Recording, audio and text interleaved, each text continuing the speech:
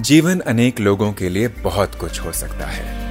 आप अपने जीवन को क्या बनाना चाहते हैं? इस एक्सक्लूसिव स्पॉटिफाई पॉडकास्ट पर गुरुदेव के साथ जीवन जीने की कला की खोज करें।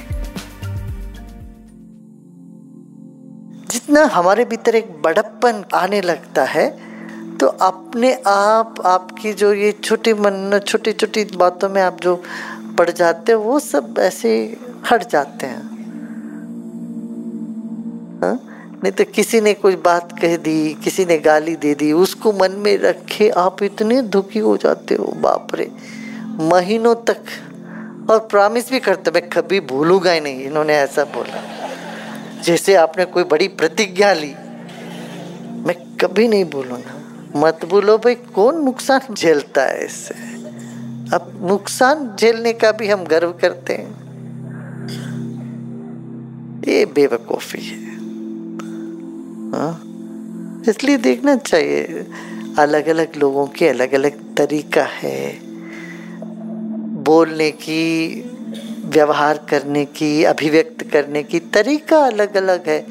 ये मत मानना किसी के दिल में प्रेम नहीं है, ये नहीं सोचना, सब में है, मर कहीं दिख नहीं रहा है, कहीं अभिव्यक्त नहीं कर पा रहे हैं। इस दृष्टिकोण से देखो, ये सब सास बहू की जितने झगड़े होते हैं सब खत्म हो जाएंगे। दोनों की तरफ होना चाहिए, बड़े विशाल दृष्टिकोण से देखना चाहिए। अभी कुछ हफ्ते पहले एक लड़की आई थी, बोले कि हमारी सासू जी इतना हमको द्वेष करती है। हमने कहा क्यों? पता नहीं जी, हमेशा कुछ ना कुछ गलती ढूंढती रहती है मुझ में। मैंने कहा सुनो, एक बात मुझे बताओ, क्या तुम्हारे अम्मा ऐसा नहीं करती थी क्या? बोलते हाँ करती थी, झगड़ा तो होता था रोज।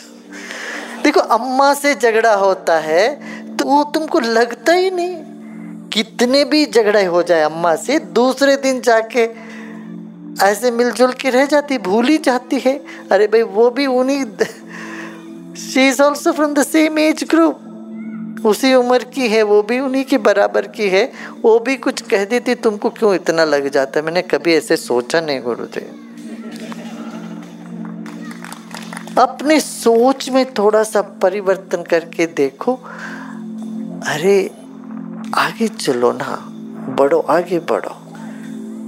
क्या किसी ने कुछ कह दिया, उन्होंने ऐसा कहा, ऐसा, ठीक है, कोई गलत कहता है वो अपने तनाव के कारण कहता है, भाई कहीं घाव है उनके भीतर, इसीलिए वो वैसे व्यवहार करते हैं।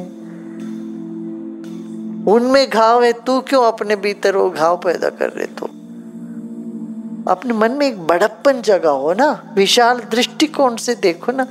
तुम्हें कैसे लगता है ना, प्यार से हम सबको जीत सकते, कोई ऐसी परिस्थिति है ही नहीं जो तुम प्यार से नहीं जीत सकते आम जिंदगी में।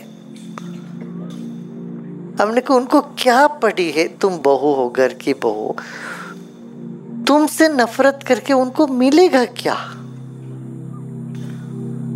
तुम दूसरे दृष्टिकोण से देखना शुरू तो करो।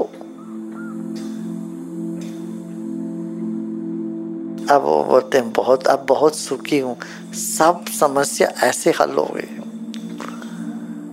घर छोड़ के जाने वाले थे, सब घर संभल गया। एक नहीं, ऐसे हजारों घरों में ये समस्या। क्यों? हम अपने मन को पहचानते नहीं।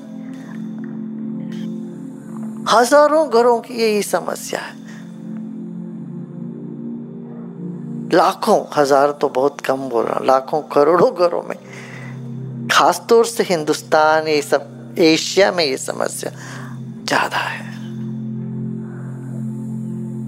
इसलिए भी हमें सबको साधना पढ़ना चाहिए। थोड़ी थोड़ी देर मन को शांत करना जान ले, हमारी दृष्टि विशाल करना जान ले, बहुत बड़ा फर्क पड़ जाएगा। हम भी सुखी रहेंगे, दूसरों को भी सुखी रहेंगे। मूर्ख है ये, छोटी छोटी बातों को अपने दिमाग में लगा करके खुद भी दुखी रहते हैं और दूसरों को दुखी करते रहते हैं। ये अज्ञानता है। अच्छा इसके लिए तुम बड़े शास्त्र पढ़ो, विद्वान बनो, ये सब नहीं जरूरत है। प्रज्ञावान बनो, थोड़ी देर ध्यान करो, थोड़ा बहुत ज्ञान की बात अपने में हजमाना चाहिए। जीवन में जो आता है वही सच है। आशा है आपको ये एपिसोड पसंद आया होगा। रेगुलर अपडेट प्राप्त करने के लिए स्पॉटिफाई पर आर्ट ऑफ लिविंग गुरुदेव के साथ को फॉलो करें।